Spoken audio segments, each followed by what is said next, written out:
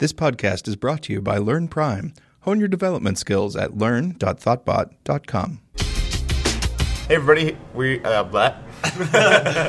solid start. Good. To get that out of here. Good. Great. Host.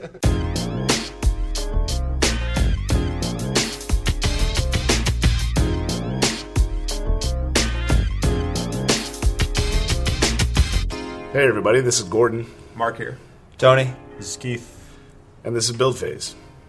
So we're here in San Francisco. It's the final day of WWDC 2014. We've been basically holed up in this room watching session videos all week because none of us got into the conference itself. And we wanted to wrap up the conference by just having like a little roundtable discussion about our thoughts. So what do you takeaways from this week? How do you guys feel? Apple got a sense of humor. Yeah. They're funny now. Yeah. That's it. Let's wrap this up. No. Yeah, the keynote specifically like had a much different feel to it, right? It felt light and confident and playful, and yeah. The Steve Jobs keynotes were always very official. Like, we're great, but we're always very official, very straight faced, very. It felt rigid, like time to the minute. Yeah. You think they did that just because so many people do keynotes now that it's like sitting in a room for 2 hours can be really boring otherwise? I mean, obviously with them they had a little bit more to announce than most people do. But, a lot of people really talk bad about, like when Samsung does a keynote, it's just not particularly interesting, but it's like 3 hours long. But the difference is that Samsung's keynotes are just sometimes awkward and painful to watch. Insane. And Apple had their fair share of awkward sketches, like the bit with Greg's hair. It was just that backstage. It's Right. a little cringeworthy. Right. It seems in general like Apple's starting to change, right? Because not only that, Absolutely. but all the openness that we're now allowed this year, that was huge. Yeah. The NDA being lifted, the SwiftBook being open the in iBooks. SwiftBook, being launched on day one in iBooks. It all feels like a shift is happening for the better. It feels like they're finally out of the shadow of Steve Jobs, and that all the executives have come into their own now, and they feel comfortable driving Apple forward. And we're probably finally getting to the things where some of these projects or things we're seeing now were started after the death of Steve Jobs. We're starting to see things that he didn't know. You think so? Or didn't have a hand in. He must have known about So was Swift, that, right? 2 years ago? 3 years ago? It's going to be 3 years in October. So he had to have known about Swift. Certainly. I mean, you could say that large parts of iOS 8, maybe at a high, vague level. Yeah. And arguably, these are some of the best changes to happen in the platform in years, right? The extension stuff and the handoff stuff specifically, those are two huge changes that completely change the way apps can work. You know what I mean? Mm-hmm. Like the backgrounding stuff, the opening the backgrounding stuff from a few years ago, that changed a lot. But interaction between apps is something we've been asking for freaking 7 years now, Yeah, they obviously spent a lot more time on the back-end stuff, which is nice that they didn't. I mean, obviously they weren't going to do another UI overhaul like a year later, but that's really nice. Yeah, it was weird putting iOS 8 on my phone and just being like, oh, right, this just looks exactly like iOS 7. Like, there's no, when I put iOS 7 on my phone, it was like 2 weeks of just trying to get used to that, Mm-hmm. And all of a sudden, like, I'm back to putting betas on my phone and being able to kind of hide that they're the beta software. Yeah. Thinking back to the API diffs of last year, it really looks like everything wasn't just support of the new design. And so you realize that maybe 80% of the engineering team has had really 2 years to work on iOS 8, which explains 4,000 new APIs as opposed to the usual 1,500. Yeah, 1,500. Typical. Yeah. Seems like this year, too, there's a big focus on making developers' lives better. Yeah, very much so. And it goes along with, like, last year's Mavericks, OS 10.9. Where that was a weird release because so many of those features were power user features, not consumer features. Like, my mom couldn't give a shit less about most of the features in Mavericks. Like, Finder tabs, multiple full screen applications. Like, whatever. Who cares? But we cared about those things. We wanted those things. And last year, all of a sudden, we get all these power user features for OS 10 that make OS 10 better for not my mom, but for me. And then this year, like, the big change, right? Swift, like, that is just purely about developers. What I mean? Like, I told my wife about it. I said, I was like, oh, yeah, like, that's the first thing that I said, right? She asked me how the keynote was, and I was like, they announced a new program. Like, that's the most important thing to me. It's like, there's a new freaking programming language. And she was like, oh man, why'd they do that? Like, she doesn't care. She has no interest in them changing the programming language, and it's just like, It's huge for us. it's huge for I mean, us. it changes yeah. our entire job completely. Yeah, but it doesn't change the end result, right? It has absolutely no bearing on maybe fewer bugs because of the type system. But my wife is not going to be like, this is a Swift app. You know what I mean? Like, I told my girlfriend the same thing, but her response was, "Holy shit, are you okay?" No, I need to lay down. yeah, that's the big. I mean, you know, there are those big, the other big changes, the extension stuff and the handoff stuff, or the continuity they're calling it, right? Which is weird. They keep calling it continuity as like a overarching thing, but then they kept calling the specific technology handoff, but then the actual class is NS user activity, and it's like, pick one. There's 3 different things here. But that stuff's great, and that's going to add really cool features, and I'm super excited to see what people do with that. But that's it, right? For the most part, those are the big high-level features, and again, those feel more like power user features than just casual consumer features, right? I think that everyone will be impacted by at least the extension stuff. Extension stuff for sure. Yeah. Because it's like, you know, a lot of people know about Google Maps and preferring that, whether or not that's warranted. And they want to say, like, I want to open this link in Google Maps. Right. And that's something that could be enabled as an extension. Right. Or the 1Password thing. That's a huge thing. And apparently they have, you know, tons of customers. I wonder if this will bring default. I mean, it seems like that was something they were Yeah. leaning towards. Whether or not they're going to do that, I guess it's still, you know. Yeah. You're talking And about that adds a lot of complexity. Yeah, just like once you install an app, like now you're able to register for these types. Could you potentially say, like, I'm registering for these types, and oh, by the way, like, present a thing for the user, and they say, yes, I would be like to be the default web browser, right? Now, anytime you click a link, it'll open in Chrome instead of Safari. Yes, I would like to be the default mail client. Now you click a mail to link in Safari, and it opens in Google Map, or well, it wouldn't open in Google Maps, that'd be weird, but in Gmail, right? That'd be awesome. I mean, they have all the groundwork for that with the types, and then with like data detectors. You know, this is a phone number, or this is an address for the maps thing specifically. Right, exactly. They have all that if they wanted to do that in the future. Yeah, it seems like a smaller jump now than it was before. Where before the extensions activity was in place, there's no way to even figure out how that would even work. You know what I mean? Right. How would you register a default mail client? Yeah. I find in Android that stuff gets really complicated. It does. Where you're trying to open a camera app from the home screen, and before you can open the camera app, which you're trying to do quickly, it says, if you haven't set the default already, you just installed a new camera app. It says, which one would you like to use? And then it just gets kind of a little overwhelming. Yeah, I think it can be. I think that's a fear, but then I think you just have to let users be self-policing, right? Yeah. Like, I'm not going to sit around and have a million extensions able to handle Twitter links. It's not going to happen. That will annoy me. I will uninstall the apps that are just noise at that point. Right. So, I mean, I'm just thinking if you install, like, if you have Twitterific and Tweetbot and then something else installed, I mean, once you set the default, it doesn't really matter, but... I think we have permissions to everything on that kind of stuff. We can say which ones we want in our choosers and which ones we don't. Think so? Yeah, they were saying that we had permissions on, like, very individual specific permissions. They didn't really give an example, so who knows if we actually do. But from what I understand, good. is that somewhere in the settings we'll have the ability to turn off every app's access to being an extension or not. That makes sense. That goes along with the thing they said in the keynote or something where they had a unified settings view for user settings and notification settings. Right. Just shove extension settings in there too, and then you can go to one place for all of them. Right. Do you think the ability to set a default app on iOS is kind of at odds with their strategy on OS X, where you can already have, you know, like a default browser, but look what they're doing with Spotlight. Everything that they changed about Spotlight this year was keeping you from going to google.com and typing your searches in there. Like, they're trying to cut out the search middleman and get you straight to your content faster. Is that to keep Google out, or simply, you know, in the vein of a better user experience for their users? I'm more optimistic about that than probably a lot of people are in terms of Apple, but I do think the primary goal there is almost, I'd assume the primary goal is almost definitely to improve the user's experience. And then, hey, we get to subvert Google. That's not a bad Extra bonus. yeah. It also looks almost exactly like Alfred now.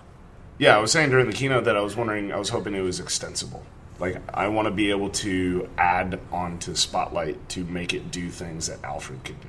I feel like if they added that, we probably would have known, though. I know they didn't add that. Yeah, I'm just saying that I want it to be accessible. Right, I've right. turned off Spotlight for 7 or 8 years at this point. Like, I just don't use Spotlight. I remove the keyboard shortcut from the keyboard settings, and I use Bartender to remove the icon from my menu bar. So I do not use Spotlight unless I'm on someone else's computer and I need to get something like launch an app, and I just don't know how to launch apps without the keyboard at this point. So I need, that's the only time I use Spotlight. But I would switch back to Spotlight because that thing was freaking gorgeous. I would switch back to Spotlight if it let me do not everything, but if it gave me some of the same power that Alfred does. Right. Like, I would install another app that would let me do clipboard history, which is something I use Alfred for a lot.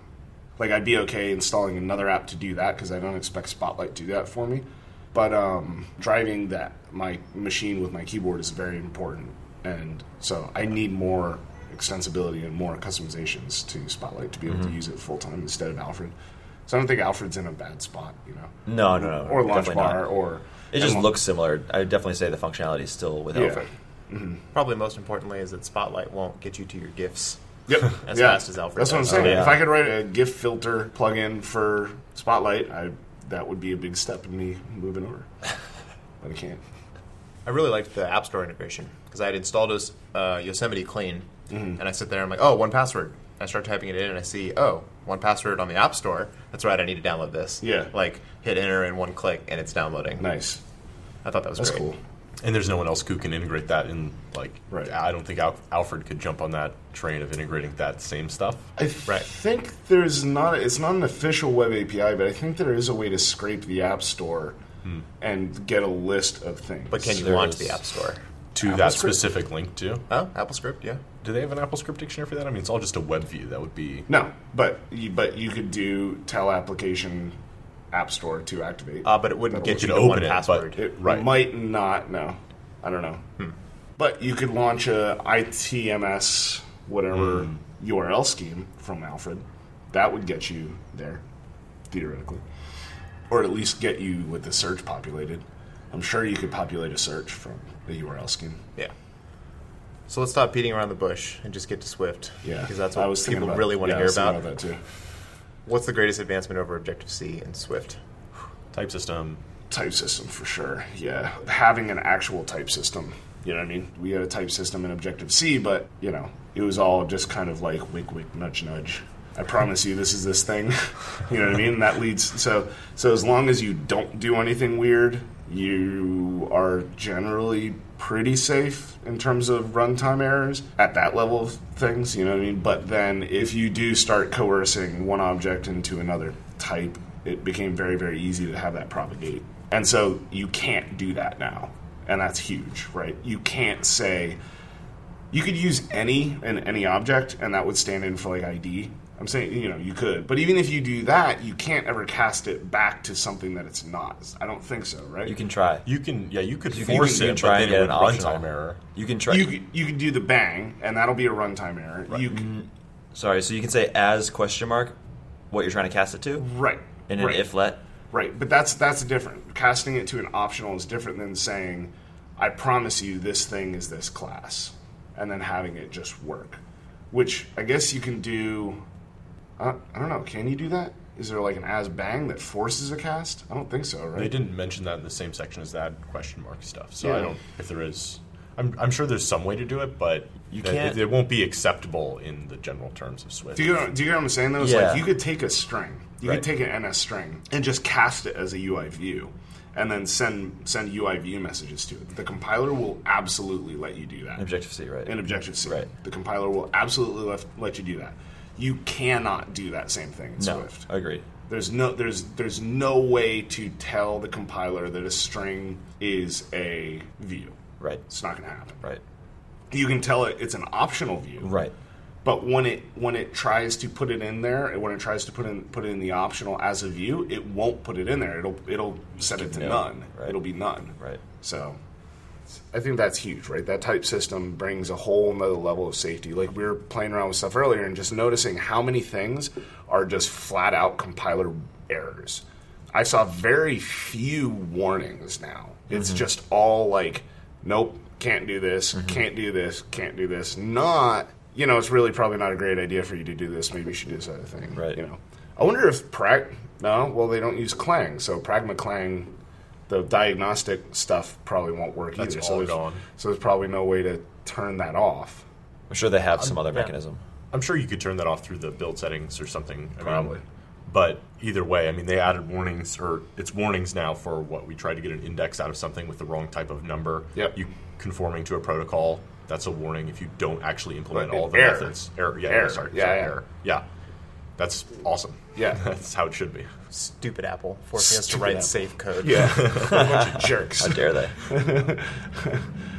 Yeah, that's huge. I don't know. I think they freaking nailed it. I really do. Like, in retrospect, the past 3 years are much more interesting because, in retrospect, all the iterations that they, and I've said this to you guys already, I know, but like all the iterations that they've done on Objective-C, you can like look back at all that now and you can be like, oh, this is just where they were going. They just needed to get Objective-C up to feature parity with this language that they wanted to use so that you could do the brilliant thing of being able to mix Objective-C and Swift inside a single project, which is probably going to be the best thing for adoption available, Definitely. right? Because it means that it would be really, really hard for us to build clients for a Swift app tomorrow.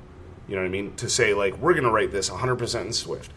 We're going to be a little slower. We're not as comfortable with the language. There's just stuff there that's going to take us a little longer and possibly not write as good a code, right? So if we have thousands of lines that aren't quite up to our normal level, we probably shouldn't be billing for that. But it'd be super easy to like take a day and write this one thing, right? This one class that seems like it lends itself very well to like functional paradigm stuff. Writing like a class that fits that paradigm and then just sticking it in the normal app alongside everything else that we've written the old way.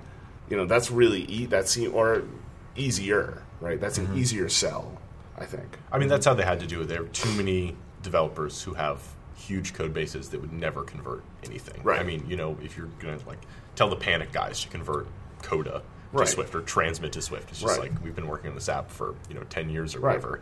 That's just not feasible. But you could treat it like legacy code in terms of like the Rails guys use the term legacy code when they're referring to code without tests, right? And the way you approach that is you're never going to go in and rewrite the application with tests. And you're never going to go in and you're not going to just sit down for a week and just write tests. It's just not a good way to do it. So what you do instead is you just make a pack to test new functionality. And you make a pack to, if you go back and fix bugs, you write tests for the bugs. And so you try to build up a test structure and a test suite through refactors, like, testing. Anytime you refactor a thing, you test that, you add tests then. Like, only adding tests when you touch a new thing, right? So everything from here on forward, we will put tests around. You could end up doing the same thing with Swift, right? You could end up saying, like, I'm not going to go back and rewrite my whole application to use Swift. That would be a gigantic waste of time. But I can say all new classes are going to use Swift. And you can go back and when you're refactoring old classes, you can port especially smaller classes. If it's a smaller thing, port that over to Swift. Definitely. And it's gonna boost adoption, I think, because there's not much holding you back from doing that, other than not liking the language for whatever reason. Right. I think it's funny how hot of a topic it was that Objective-C was like an old language or like that people wanted change just before this happened. Yeah. Literally, 4 days ago? Like on Sunday, people were complaining about Objective-C and complaining about specifically Apple, right? That's why I'm saying, like, in retrospect, the last 3 years have a much different look to them because for the past, I don't know, how long have people been bitching about Objective-C? 10 years? You know what I mean? Like, how long has Objective-C been around? 30? And Siracusa wrote that Copeland 2010 thing in 2005 about how Objective-C was going to eventually be antiquated and need a replacement. And that they needed to start now. And then he wrote another one, 2 years ago? I think he wrote it in 2010. to like because Okay. he were the original one. Yeah, was so coded. 4 years ago, he writes another one right about the same time that they're actually starting Swift. And I've had these thoughts recently. It's like, Jesus Christ, am I just going to be an Objective-C developer forever? Like, this feels weird because it felt like an old system. I love it. I love Objective-C, but it has its quirks and it has its legacy baggage to it. You know what I mean? It's like, is this just going to be the way things are forever, or is this ever going to change? And it didn't look like it was going to change because Apple, secrecy and all that crap. But then all of a sudden they drop this, and they're like open about the fact that they've been working on it for 4 years. You know what I mean? They got like, it's the one of the guys from LLVM is the guy that started Swift. And it makes you realize that the whole time, like, I can't imagine being an Apple employee who was working on Swift and just had to listen to people bitch about Apple and bitch about Objective-C. You know what I mean? That must have sucked. Yep. To be sitting there being like, you don't understand how hard we're trying at this. Yeah. Good for him. Or them. Yeah, amazing work. The one thing from this year I felt like is like a lot of people being super appreciative of what Apple has done, this year, all the different stuff that they gave us.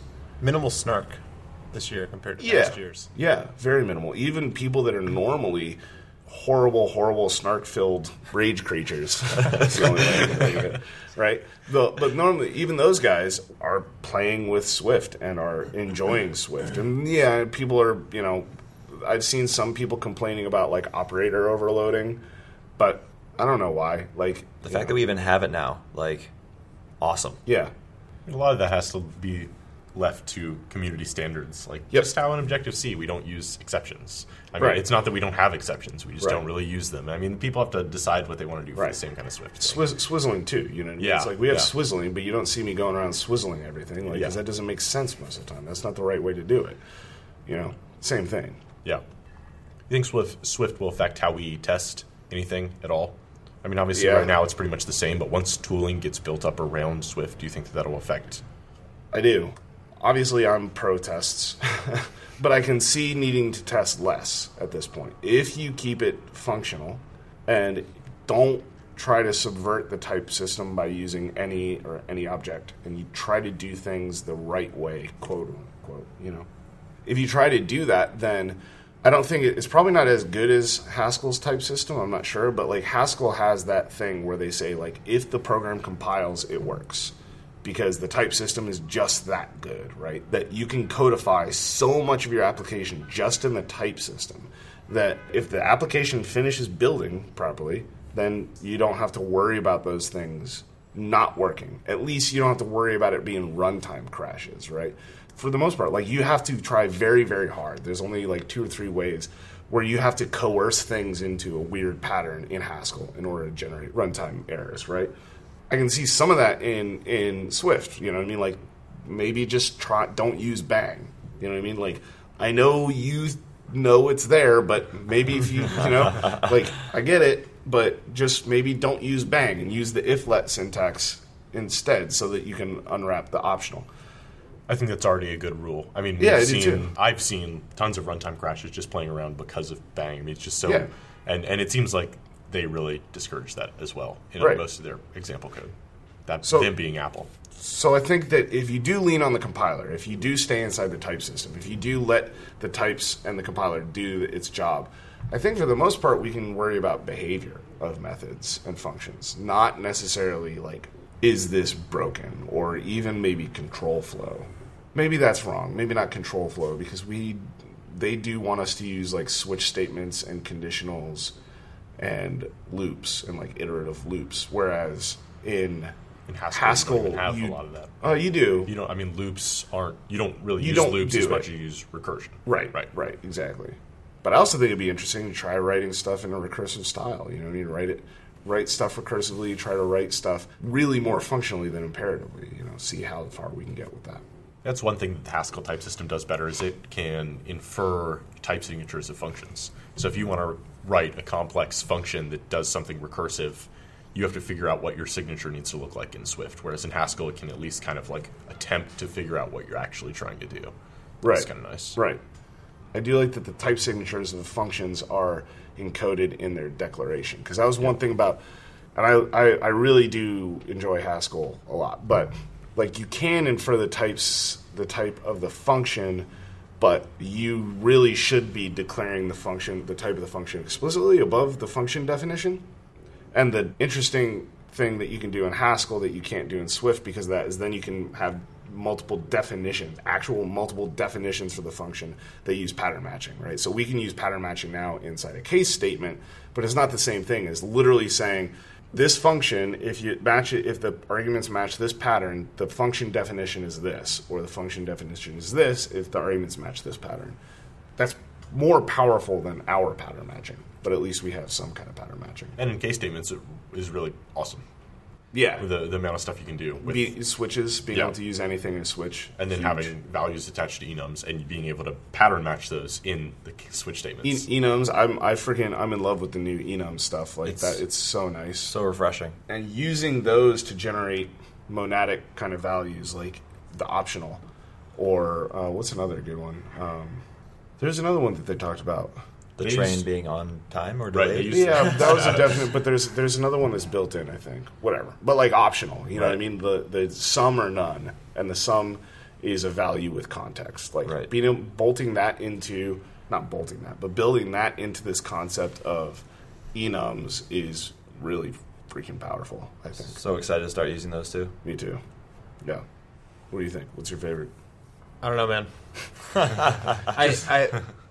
So I'm significantly behind you and Keith because I've never really dove into Haskell. Yeah, I think so. I'm at a more beginner level, but to me, the ability to define behavior on enums and structs seems super powerful. Yep. I can't quite put it into words yet, but I was kind of telling you the other night that it always seemed like in a non-sort of English language way, I knew that the things I was writing in Objective-C were wrong. Right. And seeing what Swift lets me do now, I feel like I can properly express those things in this language. I just did not have the capacity to express myself in that way before. Right. Yeah, it's huge. And you know, Dan Croak, CMO here in San Francisco, is immediately like, well, if you're adding behavior to a struct, should it be a struct? And I think that's kind of an interesting question that we have to worry about now is like, we have these structs and enums and really structs and classes, I think, is the way, you know, enums obviously, like, they have a very specific use case for the most part, you know what I mean? Representing a series of values with or without context. But structs in Swift are so close to classes in Swift. They're so close to being the same thing that we have to figure out when do we use one over the other. You know what I mean? Mm-hmm. Like, and I don't feel like we should get bogged down in memory management rules. The big difference is that structs are copied when they're passed around, and classes are passed by reference. And I think it's worth knowing that, but I don't know that that should be the deciding factor in why we choose one or the other. That feels like letting the implementation detail dictate our architecture. Exactly. So I think that's probably my big question still in terms of the languages. Well, they're these two things, and they're both awesome, but I'm not entirely sure why one is more awesome than the other than this one weird rule, Dr. Zatum. And that they can't inherit, right? Which may or may not Constructs not inherit? I mean, they can conform to protocols. Yeah, but they just can't inherit, which isn't necessarily nothing can inherit from I would like to maybe never use inheritance again. I would like to see if that's possible. I would like, if I can only do base classes and protocols, I think I'd be okay with that. Yeah. I was already shying away from that, and now I don't even have to inherit from NSObject, and that feels freaking amazing. Yeah. Pushing all that into protocols seems much more natural. They were already in that direction. Do you think the NSObject protocol was done specifically so that they could move that protocol into Swift? That's really interesting, because I wondered at the time, why are you doing this? What's the difference? You move it off of NSObject and you put it into a protocol that NSObject conforms to. How long ago was that? A few years ago. That was well after they added properties to the language, right? Yeah, this happened in around the time of Arc? Yeah. Maybe right before Arc? Yeah. iOS 4, maybe? That's interesting. I literally hadn't thought of that until just now. But, you look at the protocols in Swift, and there are so friggin' many of them. And there's so many that are built in that, it does feel much more like Haskell's type classes. You know what I mean? Just being able to, what's the printable? Is that Yeah. the one that has description? Like, that's awesome. I freaking love that. You know what I mean? You just say, like, this thing is printable now, and now that's where the description comes from. Not this weird, until very, very recently, I didn't ever use description for basically the toString concept, right? So, like, in Ruby, every object has a .2s method on it, and you just override that method, and then you say what your object is supposed to look like when it's represented as a string.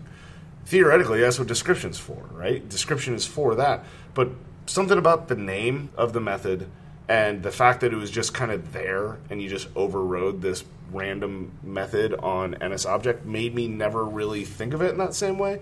But the second you take that same method and you move it into it's not even a function on printable. It's a property. Printable just defines a property called description, and then you just implement that. You just add that property and add a getter for it and tell it how to, Yeah. But I love that. I love moving that out into a new thing. What was description used for besides debugging?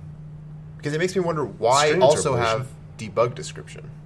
You could use description for a string interpolation. So if you did NSString with format, and then you just passed the object in, it would use the object's description as a string. As a string format. Right. You know what I mean? So, like, we have internal projects, like for an office, you could override description so that it just says the name of the office. Or you can override a user so the description says first and last name. And then you could use it that way. And then you could use it inside string interpolation. I think debug description was probably the one that we should have been using a lot of the time when instead we used description, but just... I think people definitely did that. Yeah. But again, it's these weird methods that were just sitting on NSObject that you had to kind of dig through the headers of the docs to, you know what I mean? And it's like, who the hell has ever dug through all the docs on NSObject? Like, it's such a heavy class when you start thinking about it, especially now that we can inherit from nothing. Like, NSObject is a beast of a freaking class. And like you were saying, like, it's that big because we needed all this C legacy nonsense and alloc in it, and we needed all that stuff to work, and get rid of all that, and all of a sudden, who cares, you know? Yeah. The number of times I inherited from NSObject just because I needed to be able to instantiate. Like, that was my only necessity. I need to be able to create an instance of this. So I guess I'm inheriting from NSObject. Yep. You know? I mean, a lot of that comes down to generics and overriding operators, because you have to be able to bundle that functionality into protocols, because you need to be able to say equal to something. So you can override that, and then, or they overrode that, made it a generic function, and now, as long as you conform to equatable, then you can override that however you want. I mean, since they break all that functionality into generics and operator overloading, that helps a lot. Yep. I don't know if you guys saw, but equals now does what equals used to do Awesome. as point of comparison. Awesome. Because equals has been overloaded to is equal. Great. Good. Makes way more sense. Yep. I'm happy. Because how often are you really going to use equals anymore? Right. So what does it do? Equals does what equals used to do. This is a stupid sentence. Yeah. Well, it just is pointer. Triple equals does pointer comparison. So Right. are these literally the same instance of Right. the same object on disk? Right. Equals now does the same thing that is equals used to do, which is letting you say, here's how these two objects, they may not be the same instance, two strings, Right. I create a string and I create a string. I do equals in Objective-C, they are not the same string, right? Because equals is checking object identity. Right. Now they will be. What? That guy from the Apple Dev Forum is screaming at Yeah. his computer right now. Yeah. Still insisting that equals is equal. That was the source of a bunch of bugs. You know what I mean? Just absent-mindedly tapping double equals into a thing, and then it happens to work for a little while, and then all of a sudden it just blows up because you get two objects that don't, for whatever reason, have the same space of memory. Right. You know, like a lot of, it's a new language, right? So of course they're going to solve as many of the gripes of the old language as possible. And because they were building a new thing, there's no legacy other than the frameworks. There's no legacy in the language. Right. You know what I mean? None. There's no baggage in this language. There's nothing that's like, oh yeah, well, we have to do it this way because the new compiler in 1987 worked this way, and you know what I mean? It's like there's none of that crap. None of it. New thing. I like it. And it's going to change, or could change, between now and fall. How old is Haskell? And has the language evolved? A long time. No, and it hasn't. Okay. Yeah, the language itself is Haskell 95 is the official spec, and it has not changed since then. But Haskell itself is just a reference implementation of a language. Super nerdy. Haskell itself is just a reference implementation. The Haskell 95 is just a spec of a language. It's not a language itself. I mean, it is a language itself, but it's not a compiler. There's no implementation of it. It's just a spec of how the language should work. So then you have multiple implementations of the Haskell language, kind of like in Ruby, where you have like JRuby and Ruby, like MRI Ruby and Rubinius. But Ruby has a reference implementation, which is MRI Ruby.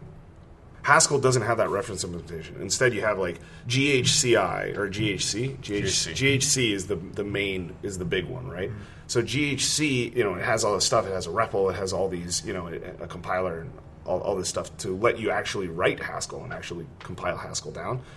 And it can iterate. And technically, I think it can add things, but what's important is that it doesn't break things, right? As long as it conforms to the reference standard of Haskell set in 1995, right? That's the official feature list. Anything else is maybe don't use it or do it. So with Swift, do you see Apple iterating on this every year? Or do you think they're going to try to lock it down in the next 3 months and get it? Nope. I think they're going to iterate like crazy. Well, at some point they have to just decide to only add stuff. Because the backwards compatibility issue breaking stuff has to stop soon. They can't do that. Right. But they have said that even during this period, they'll maintain binary compatibility. Right. Yeah, right. But if your source is useless in 3 months, Sure. Yeah. But I mean, hopefully they won't change anything too drastically, or they'll provide tools, like they said, to change anything if they do, and then it won't be a problem anymore. I can see them deprecating functions. I can see them deprecating protocols. I can see them doing all of that. The same, I think the iterations are going to look a lot like the iterations looked with Objective-C, right? New language additions, new features in the language. They can add new features to the language and deprecate old features of the language. You know what I mean? They can, like, protected, private, public. Those do not exist in the language yet. There's no concept of that. But they've said, like, that's the top of our list, right? We're going to add that, and it'll probably end up being the next 3 or 4 months that they add that, hopefully. So I think those kind of things are going to continue outside of this beta period. The only difference is that once the beta period's over, they will be maintaining source compatibility. You know what I mean? Like, they're not just going to change stuff so that everybody's app breaks. Right. But that still means they can add stuff whenever they want and make new awesome stuff, and But I think it'll be a yearly cycle. I think it'll be WWDC every year. We'll have new announcements, and it's not going to be a big section like this, but I think we'll have new, just the same way that it was like this year we're bringing object literals to Objective-C. You know what I mean? Right. Although it's hard for me to immediately, and maybe it's just because it's a brand new language, but it's hard for me to immediately see what they could add. Like, what I want to know what the low-hanging fruit here is, other than protected, private, public stuff, right? They might start adding things that they see developers making, like there's no stack class right now or generic, if they see everyone making one, maybe they'll just add that to the language by default. Class. Or like you said, they have this bar equal operator, Yeah. right? Maybe if they see people all making these operators to do a certain thing, and it's very common, maybe they'll just add a particular operator as I can default. I can see him stealing more stuff from like Haskell, like more type classes in Haskell, like either. You know what I mean? Like, either is super powerful and is used all the time in Haskell, and it doesn't exist, as far as I know, it doesn't exist in the implementation right now. But it's insanely easy to implement. You can implement it in just a few lines, because it's just an enum with a right value and a left value, and like that's it. And then that's just semantic, pass out. And it's got function definitions for how it should deal with map and all this other crap too, right? But like those kind of higher level function stuff from monads and applicative functors and all this stuff in Haskell that I know these are actual words, but like all these things in Haskell that like I can't wrap my brain around yet, and every time I look at it I'm just like, I kind of get it, like I guess I understand what's going on there, but all that stuff, bringing that stuff to the language, they could totally do that, where other languages can't, I don't think, move that fast. Right. So you like what you see? No real rough edges besides sort of where it meets the frameworks? Because that's my sort of problem with it, is figuring out how to apply this to frameworks that were written with Objective-C in mind. Yeah. It's not exactly elegant. Right. And I said this before, but I think that's a good thing. I think the fact that the framework is the rough edges means that they develop the language in a way that worked as a language and then shoehorned the existing frameworks into it, which is better because if they had built the current language around the existing frameworks, I think what we would have would be much, much different. You know what I mean? It would look different, it would act different because, again, they would pull all this baggage with them at the language level. They would pull us baggage with them of this is how the frameworks work and this is how they've always worked, so this is how they got to work going forward. Instead, now I could see APIs starting to change. You know what I mean? And maybe old APIs are deprecated in favor of new APIs that aren't functionally different, but they look better, right? They act slightly different because they make more sense in Swift than they do in Objective-C.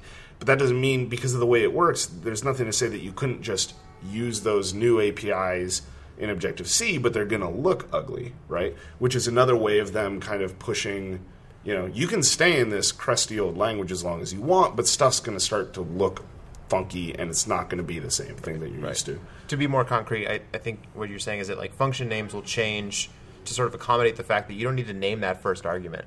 Yep. And if you kind of tweak the function name, it kind of serves as that first name parameter that we were typically used to in Objective-C. Yeah. I spent 10 minutes on Monday wrapping my head around application did finish launching with options declaration in Swift and was just not getting it because I didn't understand that first argument typically is not needed. Right. So everything before the parens should be named nicely so you can infer what that first argument really should be. Right. And if it's not, you can force it, right? That's huge. And I think that's a big... But yeah, the language is definitely designed to work that way. Forcing the first name parameter as the edge case, right?